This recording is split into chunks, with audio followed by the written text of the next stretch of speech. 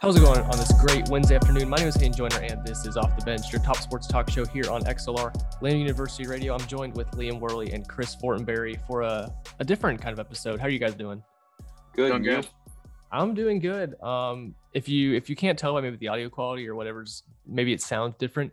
We're currently on Zoom because our radio station here at Lander is going through renovations. We're getting new equipment. We're getting new software that broadcasts it. So a lot of cool things are coming for the radio station and for Off the Bench live broadcast. So we'll just wait and see what happens there. And we'll be updating you every week for the show. But for the next week or so, we're going to be doing these Zoom episodes and same show as usual. We'll also, we'll probably take breaks just to catch our breaths a little bit and make myself editing these a little bit easier, because then it kind of breaks up the show a little bit. But anyways, Zoom's working out for you two guys right now? Everything's working? Looking good? It does. Well, It does kind of sound like you're talking into a microphone that's facing a wall of pillows, but other than that, it's pretty good. hey, I mean, that's what I'm going for, right? Yeah. Chris is looking in the dorm room with an Ohio State flag, and then Liam's, got an Auburn flag behind him in his little dorm room or apartment, wherever Liam's at. So they're all looking mighty fine and dandy. But Liam, we'll start off, dude. F1, it's been, first off, well, before we even dive into anything, we haven't been on the show in like a month. So it's been a minute. We had winter break for school. So we've missed a lot of sports, and it kind of sucks how like winter break comes up and then we can't do in the radio station. I guess we could do Zoom things in the future, but winter break's a nice break. So I'll give us a break. Yeah. But lots of sports happened over the winter, obviously. The end of the NFL season. We're now getting into the playoffs. The college football season ended. Bowl games happened. National championship happened this past Monday, 2 days ago. So we pretty much missed the entire ending of that. But we'll get into that later in the show as well. The F1 season ended, and NASCAR didn't end. NASCAR ends a little earlier than our show ends for the semester. So at least we got to cover that finale. But for F1, at least, Liam, how are you feeling? I know if we jump all the way back to Abu Dhabi back at the beginning of December, you and me were freaking out over text messages, but Yeah. We were still in school then. It was finals week. We didn't have another, we only had about 2 days left of school before we went home for Christmas break. And oh boy, did hell break loose. It was, I remember, that whole morning is ingrained into my head. Like it's like a photographic memory kind of thing. Yeah. Like I just remember I woke up and I was in my bed. I was watching the whole race in my bed, and I was, every time the race starts, no matter how low stakes it is, my heart's always beating. I'm like, I don't know why I get so anxious. I'm like, I want to see a big wreck. I want to see my drivers do good. I want to see Lewis Hamilton wreck out of the race in the first lap, something exciting to cause the race to be exciting. And but I was in bed the whole race. And then as soon as Latifi crashed and that safety car came out, I was like, all right, shit, I got to get in my bed, or get out of my bed and get to my computer, because I knew Twitter was about to be going bananas, nuts. And then that's when Liam started texting me like, dude, Mac's going to win. Oh no, he's not going to win anymore. Oh, he wins. And we were finally freaking out at the very end of it when he did pull it out. But oh yeah. As we all know, the FIA is still going through this, I don't know, mishandling of the race and whatnot. And so that caused a lot of controversy at the end of the race, which we were discussing then, and how they changed their mind 18 times for making calls on the fly. But yeah, I remember it vividly. I was getting ready for church while I was watching the end of the race there, and I only gave myself about 5 minutes to get to church, which is usually about a 10-minute drive. But it was well worth it. You had to see the end of it, didn't you? I did. It was well worth it. Recently, I think it was just like, was it today or yesterday? The FIA is finally starting to go into review of what happened on that final lap. Like, did you hear about that? Yeah, and I believe it's coming out. It started today. Yeah, and they said they're going to try to end it. They're trying to get it finished up by the beginning of February. I think like February 2nd or 3rd was the day I heard. So we have about half a month of debating to see what happens. And nothing's going to change results wise, but I think the worst to come of it is just going to be Michael Massey gets fired, I guess, right? Yeah, I think it's just going to kind of be like a review of what they did wrong, which was a lot. Yeah. And try to change that to make better decisions this season, and hopefully have a firm set of rules in place before the season even starts. That way, if there's calls that they have to make on the fly, that, they're not going to just make up some bull crap like Michael did during this last race. Now, I'll go honestly, I mean, I personally think, Max and Red Bull won't be stripped of their title. They deserved it fully. It wasn't their fault that the rules got bent in their favor, technically, right? Yeah. And I So, mean, they had been making calls that leaned one way or the other all season. yeah, So yeah. I mean, it just happened this time that Britain's little baby Lewis Hamilton got the short end of the stick. I mean, yeah, it's basically, it's like when the NFL makes a bad referee call and then they come out a month later and say, "Oh yeah, that was the wrong call. We won't do it again in the future." It's basically the equivalent of that, just with F1, but a little bit higher stakes. Unless you count maybe like that Saints Rams playoff game with the pass Yeah. interference call, that was pretty Yeah. high stakes and ruined the game. But no, I don't know. Michael Massey will most likely get fired. Although I heard some people say like they're not going to fire him because there's not anybody that's reputable enough to replace him, which kind of seems weird because I feel like there's like got to be a lot of higher ups that would be willing to be a race director. But I mean, hell, Liam will do it, right? He's gonna get replaced for sure. What would you do if you were race director? I mean, I think all of those calls that he made so late in the race could have been called 2 laps earlier, to where everybody would have had a much more clear idea of what they needed to do, and Lewis could have came in and put tires on, and Max could have stayed out. I mean, the race strategy part wouldn't have changed because one would have stayed out and one would have came in just to see what would have happened either how. But I mean, I don't know. I obviously love how it all ended. I mean, we're never going to see we're never going to see a Formula One championship that came out like that did. I mean, last lap of the last race of the season. If you would have told me that would have happened in Formula One, I thought you were kidding. Crazy, yeah. I mean, that's only like NASCAR things. That's usually just because the last race is like a winner take all between two drivers, which was, I guess, the F1 situation too. But when it's all points based, it's never like it. Yeah. Usually Lewis has it secured by the time they go to Austin. Like it's nothing new. Yeah. I mean, with the decisions in place, I mean, there's been a lot of information coming out. It's been, over a month now since this race took place. But I can only guess that, Michael Massey, the story of the season just was too ingrained in his mind. Like, I don't think he purposely fixed the race. I don't believe in any of that. I think that's kind of stupid. But I do think as soon as Latifi came out, I mean, there's probably an itching in him and there's an itching in everybody in the grandstands. Like, oh crap, Max is back in the race, as soon as Latifi crashed. Yeah. It was like, oh, safety car, Max is back in the race. But then as soon as it came over him, Michael Massey and the officials, maybe that, hey, this is not getting cleaned up as quickly as we'd want it to. This race could end under yellow flag. That's when the panic button hit. Because it's like the season's been the best in history, arguably. And now you're like, we're going to end a winner take all title fight at the last race under a safety car. Like, that's just such an anticlimactic end. And I guess maybe that was in his head. And he's like, we can't let that happen. So he wanted any way possible to make it work out that he could. And so slightly bending the rules of, let these 5 cars between Max and Hamilton pass to unlap themselves without anybody else unlapping themselves. Slightly bending that rule is what allowed a championship, the championship to end in a way that he thought was fitting, like I was saying, he's not bending the rules like in his favor. He doesn't like want Max to win or want Lewis to win or whatever. But I think he was kind of ingrained in the story, and it was just kind of in everybody's head, like, we can't let this end under a yellow flag safety car. Like, it can't end like this, Which I agree with him. I mean, I hate seeing big races, like Daytona 500, Indy 500 championship races or whatever, end in a yellow flag. I mean, I think, the best driver should be able to win the championship and get that checkered flag, like what we saw Max do and how we see NASCAR do it and stuff nowadays. Mm-hmm. And I mean, there's ways they can go about this better. I mean, they could have dropped the lap cars through the field and just given their lap back. That would have saved time. Yeah. They had the whole rest of the track where they could have overtaken people and slow down in that corner and whatnot. But I don't know. It was definitely it was a sketchy sequence of events, but I don't know. I love the whole like extra argument. There was like people were like, why didn't we unlap the cars between Verstappen and Sainz? Because Sainz was on fresh tires. He could have also just passed both of them, and just screw up everything.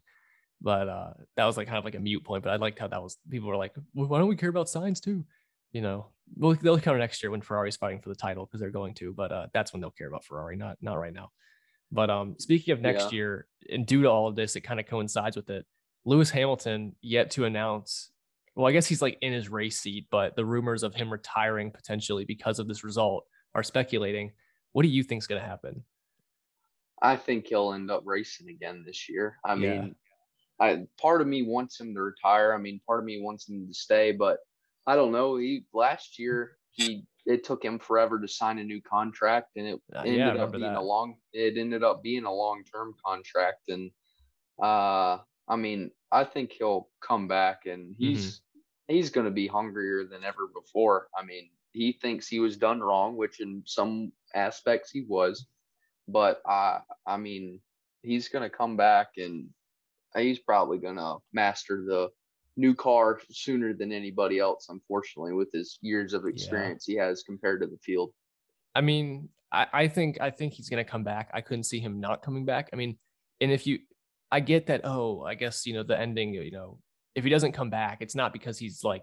I don't think he's going to be like, oh, I'm pouty. I'm not going to come back because that was a fixed result.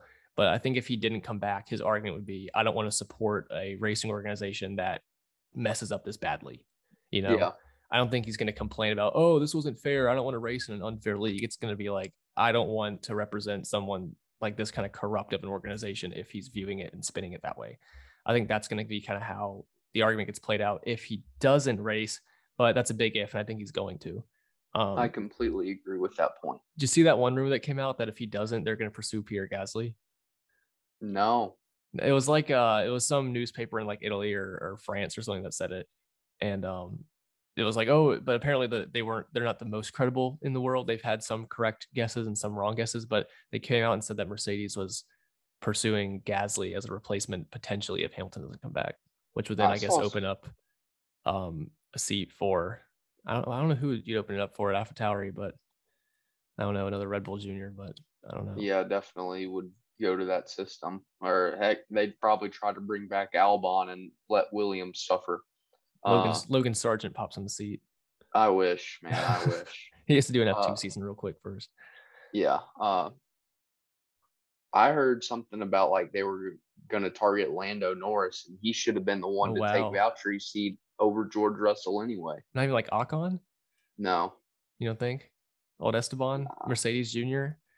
I don't know what's going to happen with that seat if it comes to fruition. I don't think it's going to be a problem, so I'm not too worried about it at the moment. I mean, you think, oh, Mercedes seat becomes available, someone's going to try to jump at it. But like for Lando, do you jump at it? Because McLaren could be the top car next year. You really don't know.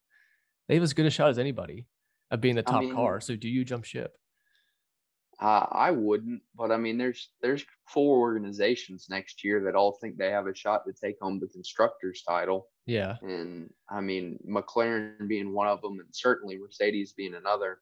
I mean, just the people and the history over at Mercedes is a lot better in recent history than it is McLaren. So I think Yeah. he would probably jump ship.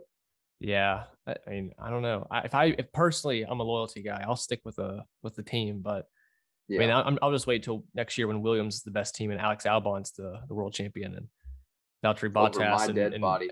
Alpha Romeo get some podiums and it's just completely flipped the field. Except for Haas, they'll still be dead last. But Yeah, I don't know. And tell me this, Liam. We'll jump into the last thing for motorsports, but the clash at the Coliseum, NASCAR's racing in the LA Coliseum. What's it like 50 laps, no pit stops or something because they physically cannot fit a pit lane and infield in that stadium? it is the weirdest sort of setup they got going on. The track looks nice and all, but like It's the dirt. It's form, dirt, right? no, it's concrete. They poured concrete Oh my into the god! I stadium, was like, I figured no or way asphalt they're gonna rather. asphalt that stadium. Like, will that Yeah, ever no, return to how it's meant to look afterwards? I have no idea how that's gonna look afterwards, but now they poured asphalt down. Well, Wow. most of the walls are up. The format of the race is crazy, and I mean, usually the Clash has like pole winners, stage winners, and then certainly race winners Uh from huh. last year. And if by some chance you got into the championship 16, you would, without accomplishing one of those things, you would get into the Clash as well. So usually we see about 20 to 22 cars in the clash, and anybody who wants to race can race in this one. So I expect it to be an absolute wreck fest on this little quarter-mile track.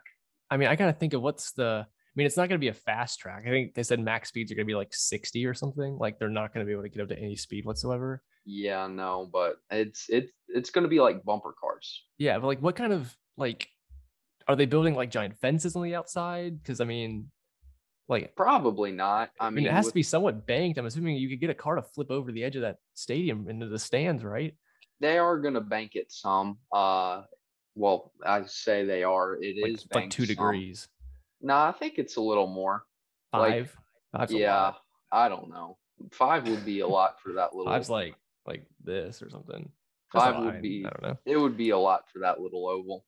I'm not too sure. I mean, with the speed they're going to be going, the amount. I mean, in this new car, like nobody knows Yeah, and it's a anything new car about. too. You're right. I forgot about Yeah, that. and they have limited amounts of these cars, so I don't know. It's either going to be an absolute wreck fest, or everybody's going to be feathering it and going to Yeah. be real gentle with them, so they don't destroy cars for Daytona Speed Weeks and Uh-huh. the races to follow after that. I mean, you make the argument like, oh, is NASCAR, are they running out of ideas? I don't know. But I mean, hell, I'm gonna watch it. It's so stupidly different that it's like Bristol Dirt, it's like, okay, sure, they're running out of ideas. They want to draw a new audience, but it's working. I mean, you see like, oh, NASCAR's racing inside the LA Coliseum, like on an oval banked pavement track. Like, of course I'm gonna watch that. I Like think this is the opposite of running out of ideas. I think this is coming up with new and, too for NASCAR anyway, innovative stuff. Fair enough. It's a good way to Compared look to at what it. they've done in the past. I mean, Coda was great last year, and the Bristol Dirt was great last year. Coda was even better because it was in the rain. Yeah, Indianapolis road course. They did Indianapolis road course. What else did they do? Did they do? They didn't do like any like Road America, Laguna Seca kind of tracks. Yeah, did they did. They did Race Road America. Actually, I'm waiting for the corkscrew at Laguna Seca though. I want that.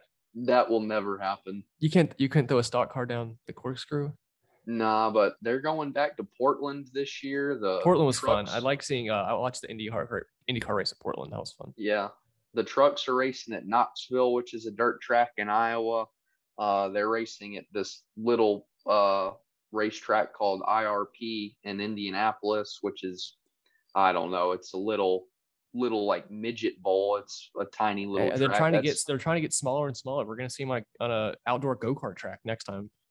Dude, that would be a joy to see.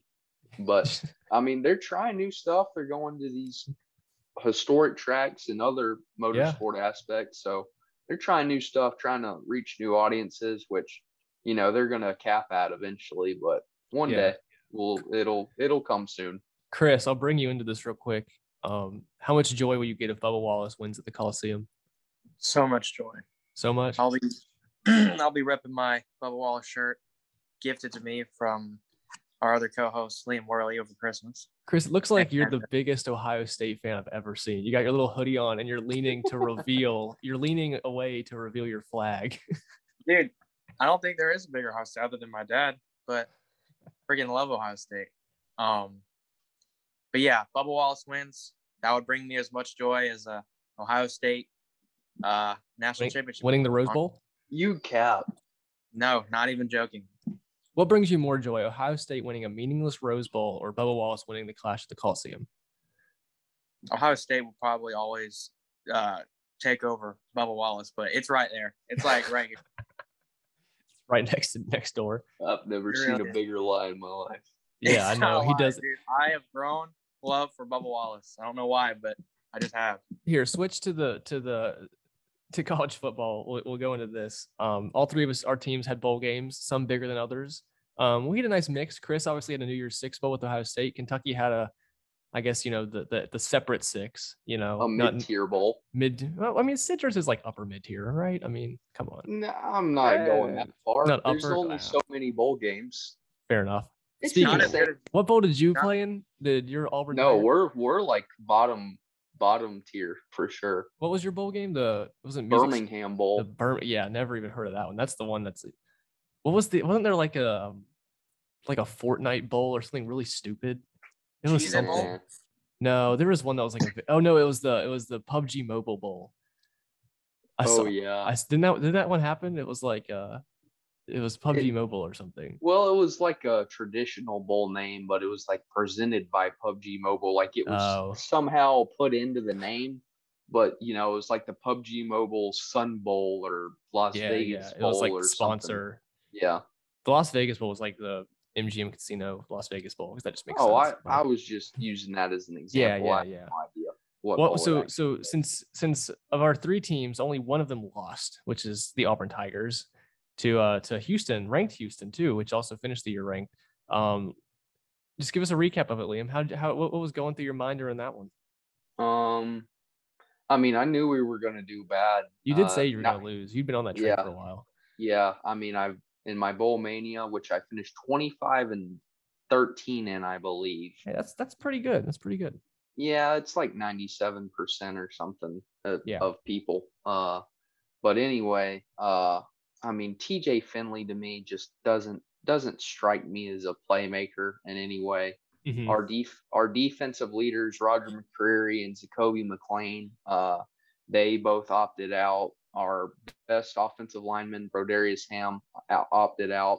We Hmm. haven't had any good receivers all year in the first place, so that was a problem. And when we need to stick to our big guns in the run game with Tank Bigsby and Jarquez Hunter, we don't do anything. And I mean, the score ended up being like 17-13, 17-14. I Hmm. mean, which means our defense still played well for a relatively good Houston offense, but we still didn't score enough points to win the game. Yeah. I mean, I don't know. Auburn, it was your worst season in how long, you'd say? That's probably our worst season since, to me, how I feel on it, since we went 3-9 back in 2012. Well, I'd say 3-9 is definitely worse than 6-6 or 6-7, I guess now. Yeah, But I think we've made bowl games every year since Gus joined. yeah, I'd argue so. But you got the new quarterback transferring, right? We did. Zach Calzada. I'm That very Calzada excited about him. Yes, from out of Texas Texas A&M. A&M. Texas A&M. He was the leader on a hurt leg in the charge to beat Alabama. In Which Texas A&M. that wins Auburn's fans' hearts right there when you beat Yeah, Alabama. exactly. So Yeah. So yeah, is he going to do I it for mean, Auburn for the first time? I guess. When was the last time y'all beat Bama? It wasn't the Iron Bowl. It was more recently than that. it was 2019. 19. Yeah, y'all did pull it off Yes. here a couple years ago. Yeah, Bo Nix freshman year beat Bama, but I'm expecting big things from him. I expect him to win the starting job easily Yeah. compared to the other two guys we have right now. And I'm glad we could get him. Or I was hoping Caleb Williams or Casey Thompson from Oklahoma or Texas, but Mm-hmm.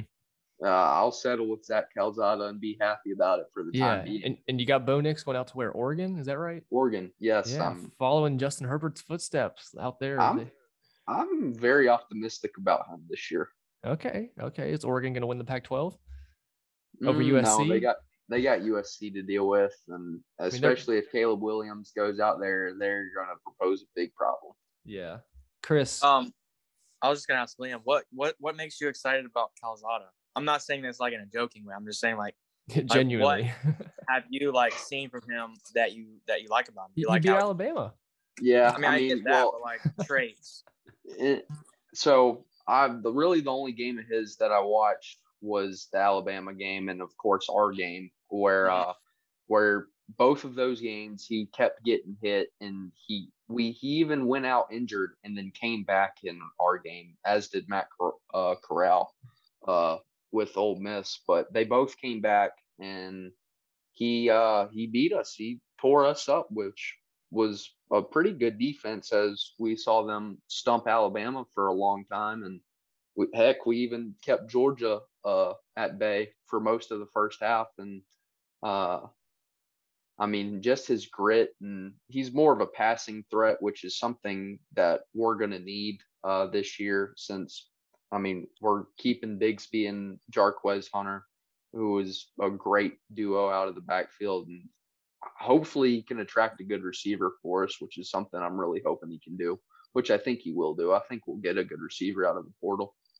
So do you think maybe Auburn would do like kind of what we saw a little bit from the Panthers, where you have that backup like Finley come in Mhm. red zone and maybe try and do some option run-esque type stuff? No, TJ Finley he's a pass first quarterback as well. He doesn't If run the ball. anything, no, if anything, we'll see our true freshman Holden Griner come in more, which according to some people I was talking to was expected to beat out Finley and our other fellow Demetrius Davis if in the quarterback room this coming spring and whatnot. But I mean, I don't know. We did that with Joey Gatewood uh back in 2019 and it was pretty effective, but I don't really expect to see a whole lot of that. Gotcha. Mm. Well, Chris, you're for Ohio State, man.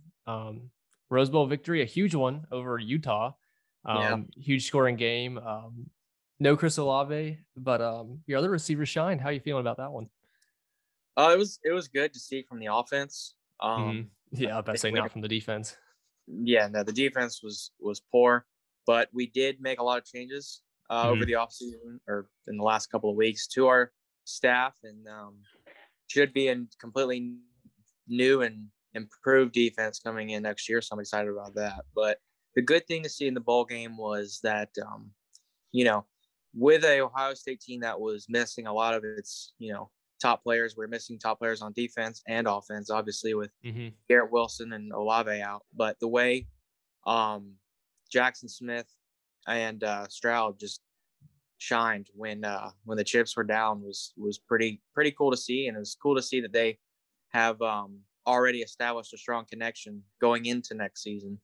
And obviously our freshman receivers really stepped up to the plate. Marvin Harrison Jr. catching 3 touchdowns, and Emeka Ibuka, our kick returner, had like over 230 yards returning, which was also another huge stat for us, because I don't think we would have been able to score in the positions and the times we did without his big return. So yeah, is Smith and Jigba coming back? Yeah, he's only a sophomore. Yeah, okay, that's what I thought. I thought he was a younger guy. So y'all keep a good offense going. We'll see. As Big Ten, I mean, obviously you have the Big Ten victory, Big Ten title as your goal again. But you think it's going to happen with this team again next year? Oh, for sure. I mean, I think we're only going to get better. I mean, we have Travion, true freshman running back, coming back. Obviously, you guys have seen the talent from Stroud and our receivers, and they're just explosive. So I expect the offense to continue. And if our defense if it can only get better, I mean, it can't get any worse. So if it can only get better, then I'd imagine we'll win most of our games, hopefully, and win the Big Ten, try and go back to the playoff. Sorry, Liam, I didn't ask you if Auburn had SEC title on their minds, but I figured it was a moot point. No, I don't think so. I think we're probably just looking to win a few more ball games next year compared to what we did last year. 8-4. Yeah, I think that would be a reasonable expectation from us. I mean, Harsin needs to prove himself, or else he's going to be out of the job next year. Heaven forbid another year after that. But I mean, going back to the Ohio State Utah game, I mean, freaking Smith and Jigba's stat line was just the best thing I've ever seen. He averaged 23 yards a catch.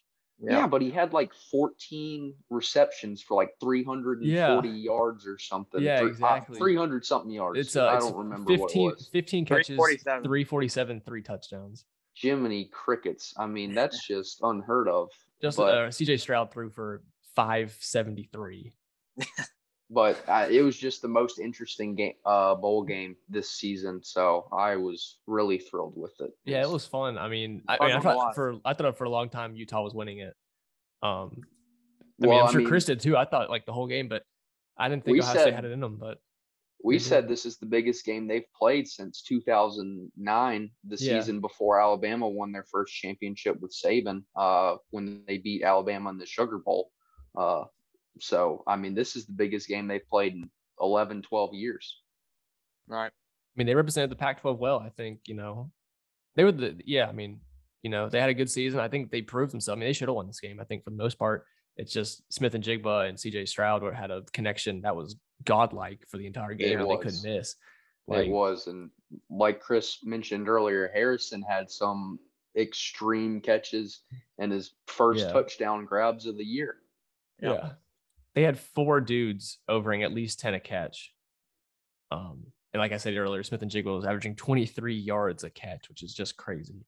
But heck, Auburn probably didn't even have 4 dudes average 10 yards a catch for the season. oh no. Well, let's talk about the Kentucky game. Yeah, how was it? What did y'all think of it first? I'll ask you guys first. It was a really competitive game. I was expecting it to be a competitive game. I was just expecting a little bit different result than what we saw.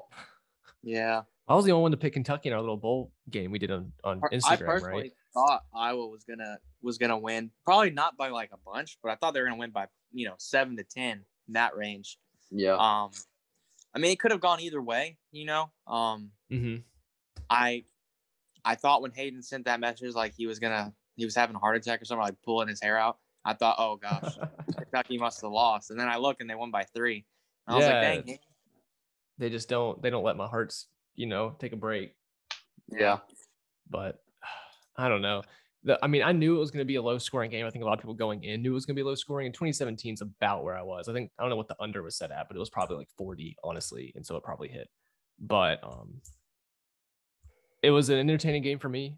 Will Levis played his heart out. He played good. Not the best 4 quarters he's ever played in his life, but in the 4th quarter, he really came true. And then Wandell Robinson had himself a massive game, and it was just fun. And like what I was saying, Chris, when I was like about to die, I think literally I'm looking on ESPN right now. At one point in the 4th quarter, Iowa had like a 90 or 89% chance to win. Might even be higher at some point.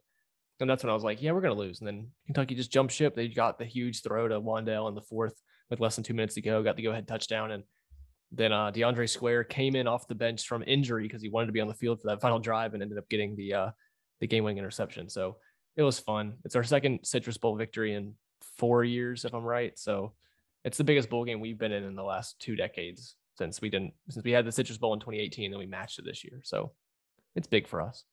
And I've been trying to find the clip from like our first or second episode this school year, where we were like making predictions, and I said Kentucky would go like 10-2, and y'all were like, Hayden, shut up, it's not true.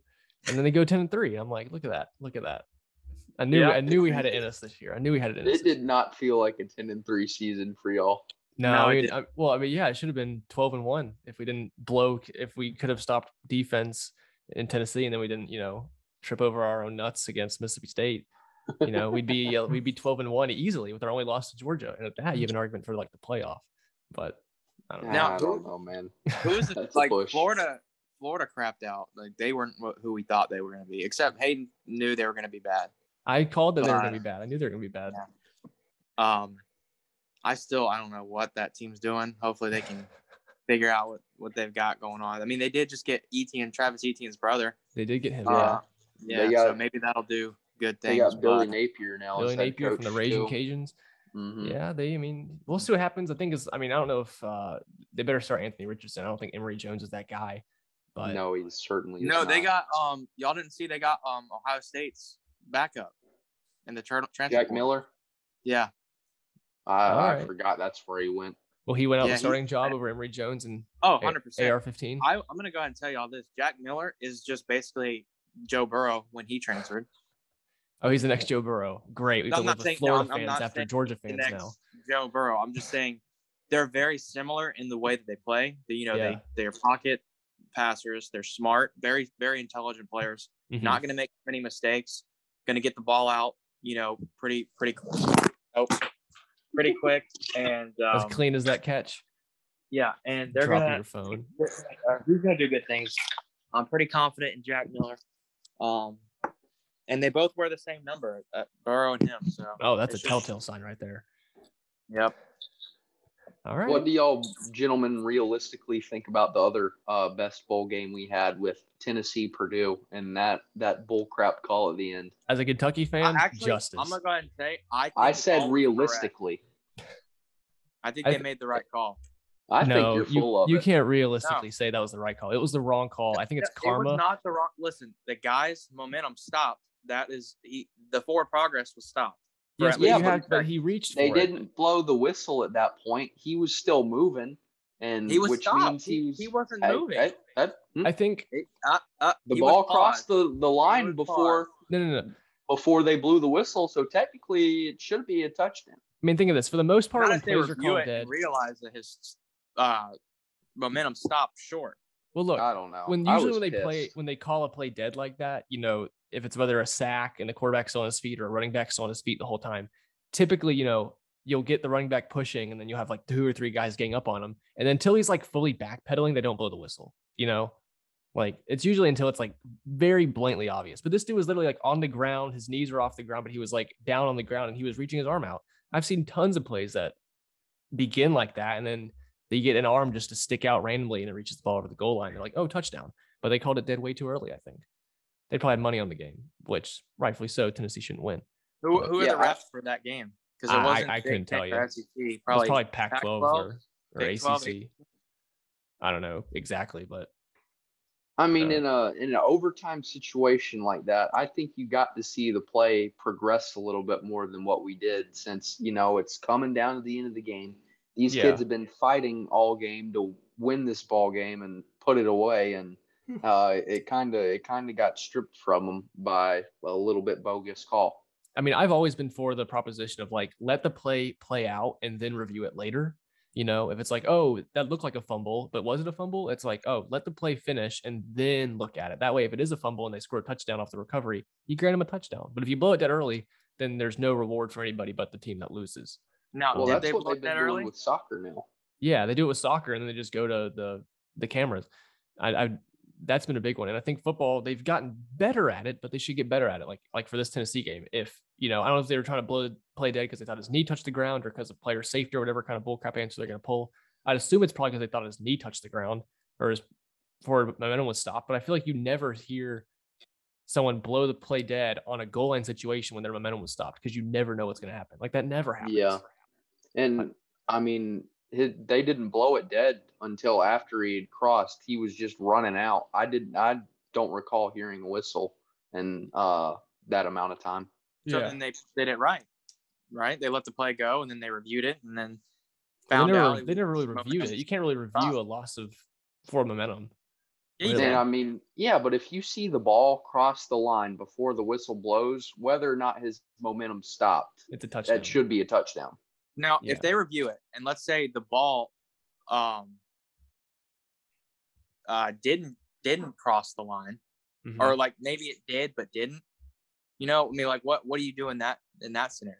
Well, it's either a yes or no. The ball can't half. Yeah, but you have people who are going to say yes, and you have people who are going to say no. That's just how it goes. But there's people close. who say he's momentum stopped, and there's people Well, who say that's why there's neutral fans who are watching the game just for enjoyment and say, oh, that was a good call, or oh, that was a bad call. I mean, that's kind of what we're doing. I mean, you know, we're not Tennessee nor Purdue fans. We may have a little hatred for both of them in both of y'all's cases. But, I mean, to me, I'm not a fan of either. I don't hate either. I don't like either. And I think it was just a stupid call. I mean, I don't know what else to say. I think it was a dumb call, but it was karma for the whole debacle when they played Ole Miss. That's my thoughts. It might be. Yeah, it's just karma for throwing trash on the field. Yeah, I mean, you know, Tennessee's never been the most well-liked fan base or team. So bottom tier. Yeah, definitely bottom tier. Literally, maybe last place. Maybe second to Ohio State fans. Ohio, I don't know. Their Penn State fans are probably down there. Maybe some USC Bama. Trojan fans. Who's the most likable? Probably like that suck. Yeah, like Kentucky fans are pretty likable, right? We've sucked for a long time. Who knows? I don't know. Y'all are starting to get good now, so I'm not really like. We're the Bengals of college football. We've been sucky. We got a little swagger back. We were winning something. You know who I think is probably a nice team with nice fans? Purdue. Northwestern. They just seem like they'd be good people. Northwestern's valid. That's a good Vanderbilt. One. They don't have fans. Yeah, but like all 14 of them that are fans, you know, they're probably really genuinely good people. I don't know. Yeah, I feel like it's got to be like a Big Ten or like somewhere like up north. Maybe not even like a Power 5. You know, no. I'm sure Liberty has some dope fans, right? They're all pretty chill. Oh, for sure. What about some team like the Bobcats, Ohio Bobcats? University of Ohio? Probably not, man. Ohio sucks. The whole state. Thanks. Anyone there is just sad. I was just going with the trash can Paul memes, bro. How about Cincinnati? I don't think they're too bad. I mean, they got a little bit too big for their britches this year, but other than that, I think they were. I mean, there was that one video on TikTok or whatever where that dude was like stomping on Alabama jerseys or something. You know what I'm talking about? The Cincinnati dude. But besides him, I think Cincinnati fans were pretty chill this whole experience. They're just like, oh, we're just glad to be here. You know, and they didn't lose by as many as we thought they'd lose by. And so it was a plus for them. They got their deal. They got their end of the work. Fair. But I don't know. Well, speaking of Cincinnati playoffs, national championship, we haven't even touched on that yet, which just ended up this past last 2 weeks. National championship, Georgia and Alabama. Oh, who could have predicted that one? Not us. Oh, but all SEC championship in Indy. Stetson Bennett, the walk-on transfer against the highest rated quarterback in Alabama history, Bryce Young, who was apparently an underdog. How'd y'all feel about the game? I mean, it was all right, but I mean, I feel like I already just watched a different version. I mean, similar version of it happened in the SEC championship game, just went the other way around. Yeah, and that's kind of what you expect when the two teams play each other twice. You know, you kind of expect it to kind of flip because one team's going to benefit. And now Alabama had a lot more, players out with Mechie gone. Jameson Williams tearing his ACL after he was tearing up Georgia. Josh Jobe, their good starting corner, was out. Yeah, I mean, it was never really going to go good for Bama with all those players going down. And, you know, Georgia, with all the motivation they had, all their players were fine. Pickens, made that one huge play for Georgia. Zamir White started getting it going finally in the fourth quarter. Like every national championship team, the stars aligned, and it went perfect, just like it has here recently. And I really wish we could either. I think we should. This is like proof that the expansion of the playoff really needs to happen, just because, you can put in Cincinnati, you can put in Michigan, and I don't fault you for that because you kind of have to. Yeah. But at the same time, in order to make up for the lack of I don't know how to say it, like talent that those two teams kind of have. Yeah. When they play teams like Bama and Georgia, you gotta have the other teams that can come in and who maybe didn't have everything aligned perfectly in the regular season. By other teams, you mean Ohio State. You can say Ohio State. I'm saying every year there is a team that probably deserves to be in and who's hot and who has maybe an electric offense that can hang with these top tier defenses, or just a power gritty team that can do it. Like I've said a million times, that Auburn team that beat the number one team in the country twice, and they had a couple of losses, but my God, I mean, they could hang with the top teams. Mm-hmm. Yeah. And I think, if we can get those teams in somehow, who are gelling, who have the chemistry, who have everything it takes to win, it'll change the way college football and this playoff ends up and goes. I promise. Yeah. I think I agree with you. Yeah. It's got to change at some point. I mean, there's no way that they let the 4-team playoff and everybody hating on it continue for as long as it has. I think it has to. They just voted on that as well, saying that we won't see a change at least through the end of 2025 season. Boring. Yeah, unfortunately. So the NFL's better. But going back to the national championship, you're so full of it. College football you can't beat it except with maybe NASCAR. Anyway, I think you finish. Go ahead. You finish. No, I'm at a rhetoric on you, but you okay. You finish. Well, I was just saying those 3 players for Alabama that we mentioned earlier, I think all of their absences really affected this game because, I mean, Alabama didn't have a receiver that had a lot of playing time.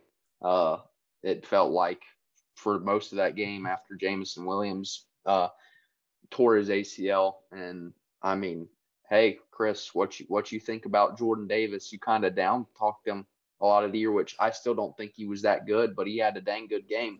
I mean, against if Alabama. you play long enough, you're going to have a good game at some point. I mean, you're out there playing. I hope he would get at least more than 2 sacks. I mean, the dude was out there, had like 12 tackles and 2 sacks for the majority of the regular season. Yeah.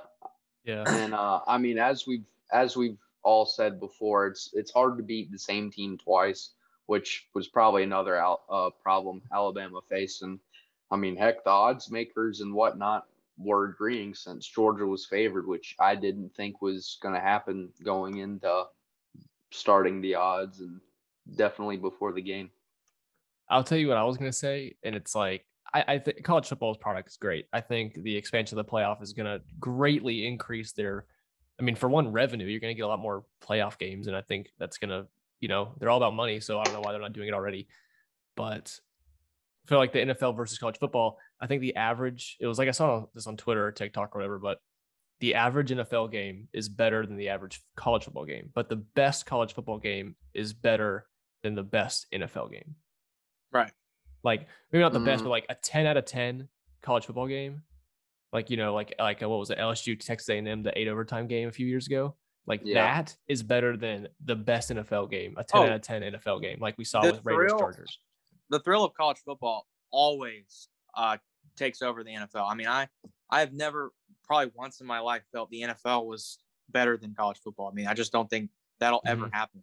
I just with the way college football is, the passion, the intensity behind it, it's probably the most amazing sport there is. I mean, I think the NFL has a better product, like as a league entirely, but I think college football has a better atmosphere and environment. Yeah, I'd agree. I think that's I where like I draw college the football line a lot more because of, like Chris was saying, the intensity and the passion. But what I also like is that all these players don't gripe and whatnot and whine about, why they're not getting paid $35 million instead of 30 or whatever the issue may be. I just feel like we see a lot more negative news revolving around the NFL with players, management, Commissioner Goodell, whoever it may be, certainly coaches, as we've seen this year, and whatnot. But I don't know. I just think as a whole, college football is a lot more mesmerizing spectacle than what the NFL is. I feel like the whole money hungry thing in the NFL, like that has to be a issue you deal with only like if you make it that far. Because I feel like everybody's like, why are you complaining about 31? Just take 30 and be on a good team, Or like, oh, take $5 million less in your contract to stay on the Super Bowl winning team. You know what I mean? Yeah. I feel like everybody's like on that side. But then once you get to the NFL, everybody's against that side. All the players are. So I feel like there's got to be something that, like, I guess, is money that big, or is there like other underlying factors that we don't see all the time? I don't know. But, well, and I mean, at that point, all these players have and their families have what they could possibly want. They could have, a few $1 million cars and whatnot, and, multiple $1 million houses. But I don't understand why we always see people, complain about, to me, what seems to be little things in the grand scheme of things, especially for NFL players. I'm pretty sure if you have 35 versus 40 million a year, your life is not going to change that much. No, that's like someone like us making, do you make 10 an hour or 11 an hour? It's probably more like 10 an hour or like 10, 15 an hour, honestly, if I'm thinking proportions. Yeah. But it's like, does it change your life that much? Nah. I'd take 15 less cents to stay at a good job. But NFL players won't take $1 million less to stay on a good team. Yeah.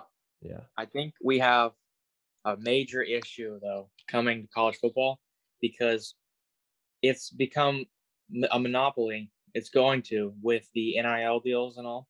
Yeah. And I'm telling you, Hayden, it's going to be an issue because the only way to get the top talent now is going to be dishing out the most money. And it's just going to be A&M, Bama, USC, probably another Texas team, and Georgia that are going to reign supreme because they're going to be dishing out the most money.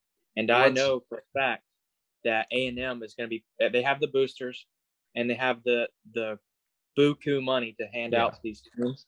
And I'm telling you, it won't be long before A&M is the top dog in the SEC because of the money that they have. I mean, A&M already has like this has always been a problem though either. Yeah. No, it's just legal now. But I'm saying it's just recorded on the books now. Right. That's all it is. It's always more money now. I don't think they are. They are. I'm telling you. I don't think they're getting more money. I think it's probably the same. You know what? You know why Harbaugh's going to the NFL? Why? He asked Michigan. He said, "We need money. We need to put out the money for these players." And they said, "No, we're not going to give out that kind of money." And he's like, "All right, well, see y'all." That's why he's going straight to the NFL because he can't hang. he won't be able to hang in recruiting because they can't give the money that A&M is doing. I think his biggest problem is you have to win games to get good recruits, and besides this year, he hasn't done much of that. Yeah. Well, I mean, heck, Michigan's they won just 2 ball a games blueprint last year. Yeah, I mean, like what you're saying about Texas A&M. I mean, they're already like a top 3 or 4 draft class this year. Like they're already up there. They're number one.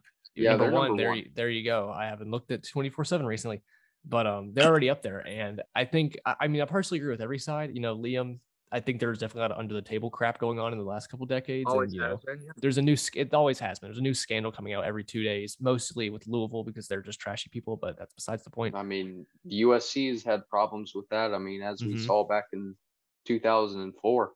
Yeah. So I don't think the NIL is gonna be that big of a deal. And I think, you know, before all of this, I mean, it'll take a few years to really see a change because it's only been really a deal in the last 6 months, 12 months now. But, you know, I think before it just messes with our heads more than anything, especially with all, like, I mean, and having the transfer portal. I mean, once these kids, like, you know, actually think out what they're doing and are signing, you know, pen to paper, I think we're going to see it slow down a little bit, and it's not going to be as crazy to us as it is right now. Let me ask y'all a question. Do you think Bama makes it to the national championship game and does what they do without getting Jamison Williams in the portal? I mean, probably. Yeah. He was great, but it's like so? he's a great player, but for Alabama, it's like adding water to the ocean. You know? I really don't think that was the case for them this year. I think the only reason that Bryce Young was able to put up the numbers he had was because of the dynamic of the deep threat speedster Jamison Williams in that offense to help with Mechie as well. But I just don't think that I think they lose to a couple more teams with Jamison Williams not there. I really do. I didn't think Bryce Young was that bad, but I mean, even without Jamison Williams, they're going to have somebody to fill in that spot. They're going to have someone who's, instead of playing a full season like Jamison did, they're going to have a younger kid who may not be ready at the beginning of the season, but by the end of the season, he's going to be playing like a seasoned veteran. And, I mean, is going to be able to pull off big-time moments. I mean, heck, Chris, Jackson Smith, we didn't know I personally didn't know who he was halfway through the season. And then, you know, he pops onto the scene with these closing stretch of games you had. And, I mean, it's kind of like he came out of nowhere and was 1,000-yard receiver and stuff. He was our leading receiver all year. I mean, he led yards. Well, with yards, yeah. But season. I mean, he still got overshadowed by a lot of, you know, Olave and Wilson, them having, you know, more veteranship over the team compared to what he had. I mean, someone would have filled in those shoes. I mean, we see it with Bama. As soon as you think they're not going to be good, guess what? They're still good. I mean, even with quarterbacks. Totally get that. Yeah, I mean, I just thought Jake freaking Coker went to a national championship. Right. And that I get what you're saying. But I'm just saying, with the team I saw this year, when Jamison Williams wasn't in the game, they faltered. I mean, when Jamison Williams left that Auburn game, they only scored 3 points till the very last minute of that game. And they just did an Alabama thing against an Auburn team who maybe just slacked a little bit. I mean, that's just how it goes. But that's what I'm saying. Without Jamison Williams. I mean, that's what I'm saying. If they didn't have Jamison Williams all season, someone else would have been in those shoes. And I don't think it could have been the same. Receiver room that they had. That's why they went. That's why they pursued him so hard in the portal, was because they had to have him. I mean, there was no guy that was gonna spill in his shoes. I just don't think that was a thing. That's why they got him. I mean, Mechie was still a good receiver. I mean, now beyond Mechie, I don't know, you know, what they had. I mean, they would have had someone. Mechie could have, if he would have stayed healthy, could have probably produced up to what Jamison could have done. And then whether someone or not could have got up to where Mechie's production level was, I don't know, but it would have been close enough to where they would have still stayed in a lot of games and probably pulled off a lot of games. I mean, I still think they would have beat us, you know, regardless of Jamison Williams playing before his targeting call or whatever. Yeah, I just know that I think the SEC championship game goes a lot very different because I think Jamison torched Georgia the first time they played, and he looked like he was doing the same thing again the second time. which obviously that was Georgia's issue. It wasn't there stopping the run; it was stopping the pass. But I don't know. I think Quinn Ewers going to Texas. We all know that's because he can start there, and that's because that's where the money's at. And that's why Casey Thompson's leaving. Yeah, I mean, I just think the hot spots, which is California with USC, Texas, A&M and Texas, and then you got Georgia, Bama, and I'm assuming Ohio State will be dishing out just as much money to stay in it. So I just think that's where college football is going to be. I don't think that these lower tier teams that have been producing here recently in the next couple of years are going to be able to hang on like they have. Well, all of those teams that you said, besides maybe A&M, are teams that have amazing pedigrees, have won championships in our lifetime, and if they haven't won, they've at least been to them. Besides A&M, and I mean, that kind of shows that it's not necessarily a new thing. It's just that. Well, I mean, we know USC and Texas haven't been what they have been of old. Yeah, but I mean, it was 11, 12 years ago where we saw Texas lose to Alabama. And USC and Texas have played in New Year's Six Bowl since then, which isn't national championship level, but it's just the level below that. And I mean, it shows that, not all these teams have prolonged terms at the top like what Alabama has since Saban's era. But, we'll probably see another team have that sort of stature up at the top as Alabama has, but I still think we'll see some natural faltering in coming back up from teams. Yeah, I mean, I agree, and I get what you guys are saying, and it'll hopefully it stays like it has been with new teams up and coming and are able to utilize their new facilities and money that they're going to be getting, especially Cincinnati. I imagine they'll be getting a lot more money from this past couple of years, and hopefully they can stay. Yeah, they're joining the Power 5 conference now too, which gives them more reason to be in it to win it. Yeah, for sure. I don't know. I think I see I've just been sitting here listening to y'all. I think I see both sides of it. I do think NIL is going to change some things. I don't think it's going to be, a national championship deciding decision for some players, but I mean, who knows? I know, USC and UCLA out there with the California, that money's big. And then obviously in Texas, you got big money as well. So whatever facilities they can provide, but I mean, still going to Alabama, going to Georgia, the SEC schools, they're going to have their same impression because just the namesake of those schools are going to get you some things. So yeah, for sure. It's just a big old if. We'll jump into the NFL here, and we'll talk a bit about this in our second hour of the show. But I'm assuming I'm going to start us off right, with the season finale, Chargers Raiders. We all watched it. I think some of us were texting about it the whole time. It was tie. It was about to be tie-gate.